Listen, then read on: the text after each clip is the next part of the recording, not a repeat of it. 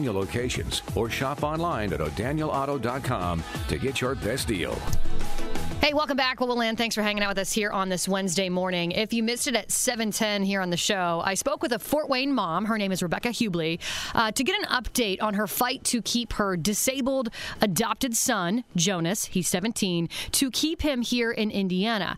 His citizenship status was denied due to a paperwork technicality, according to her. So Rebecca is driving to NYC as we speak, folks, to meet with all of the media outlets there as the race is on to get a waiver for Jonas to keep him here. So she literally has just weeks to accomplish this. Someone she has been in contact with is our very own Congressman Jim Banks, and he's joining us live right now. Good morning, Congressman. Hey, good morning, Kayla. Good to be with you. Happy New Year. Hey, you too. Happy New Year. I know, Congressman, when it comes to this particular story, I'm sure there are many things that you can and cannot discuss just due to privacy laws. But I do want to ask you, because I know you, your office, you get inundated with hundreds of calls and letters from constituents just on the regular. What made this particular story stand out to you? Well, it's just it's so outrageous that last month we had 300,000 illegals cross our southern border, and the Biden administration is hung up on a paperwork issue. Essentially, that's what this is. The Hubleys have reached out to us. We're doing everything that we can within the confines of our office to go to bat with them and argue with the immigration officials and try to push this in the right direction. But Kayla, it's the big picture of it. This administration has opened the southern border wide open. You can come into our country illegally, but you have this family dealing with this situation. It's just many things frustrate me, but this makes me very angry the way the Biden administration is handling this. So we're going to keep fighting back.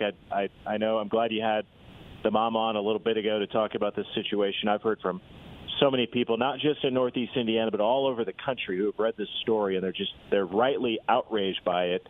And so am I. We're doing everything that we can to help. You're right, because big picture here, we have tons of folks right now in our country that do not have citizenship, yet they're getting free housing, free health care, and not facing threats of deportation. So I guess, Congressman, I'm just having a hard time of understanding really even how the system is so flawed, how it can be this broken, and what not even just Rebecca's supposed to do, but just what normal, everyday, we the people, Americans are supposed to do with something like this. Because I'm sure there's other cases like Jonas's out there.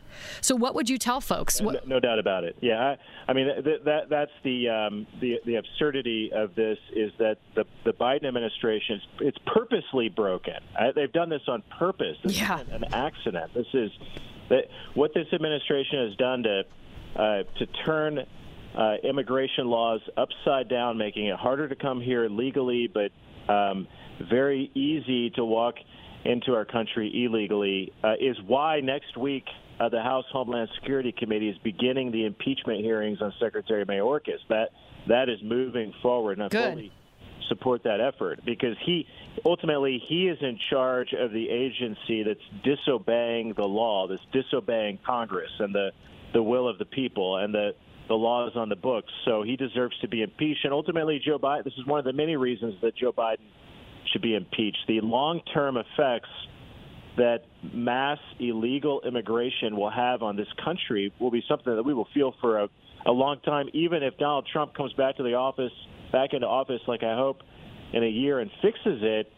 The repercussions of it are going to be felt for a long time to come. But this is a very personal situation, very important to us here at home, and to me, it just shows how backwards all of this is. And we're fighting back against the administration, against the immigration officials, drawing attention, doing what we can to draw attention to it. It is a casework matter for my office, and we're dealing with different agencies and different bureaucrats, and and doing things like that to do everything that we can to help. But overall, the absurdity of it does make me very angry. You said it. It's backwards, and now it's just a big, fat waiting game. I do want to get to some other news here. I'm sure you've seen the headlines that Harvard University President Claudine Gay has resigned amid of a lot of controversy. And for our listeners who maybe have forgotten, she's one of the hoity-toities who was unable to condemn the calls for genocide of Jewish people during a congressional hearing. Apparently, Congressman, she was also facing or is facing multiple plagiarism allegations as well.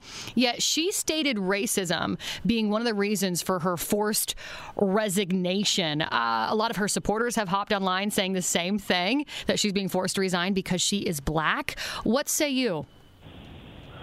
Well, I was in the room. I was in the hearing. I serve on the education committee, and it was more stunning in person when these Ivy League college presidents refused to call out genocide against Jewish students as something that would be against the code of conduct at their universities. So this woman is unqualified to be in the position that she's in. This is indicative of the overall DEI bureaucracy and movement in this country. I'm glad she resigned, but there's a bigger problem at Harvard that they've got to fix, like at all of the major universities in this country that have become hotbeds of left-wing political activism. So I'm not surprised that she would try to blame this on other things, but at the end of the day, she deserved to go. Yeah, really quick. Hey, Congressman, you head back to D.C. next week, right? You're convening January 8th? Yes. That's right. All right. Well, we'll definitely talk with you back once you get to D.C. Happy New Year, and take care until then. Have a good day. Hey, that's Congressman Jim Banks joining us on Whoa Whoa. I'm stuck on this Claudine Gay thing. To be honest, I work in radio, Whoa Whoa Land. I had no idea what color her skin was until this story popped up and her resignation later came out.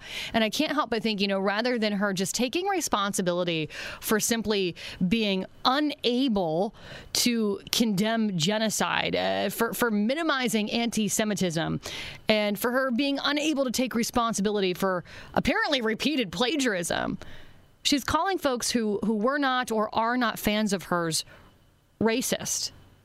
And yet, I'm telling you, I didn't even know her skin color until about 20 minutes ago. That was not at all the thought I had. I thought, wow, Claudine, are you actually taking responsibility for your actions? Not quite. Podcasts by Federated Media.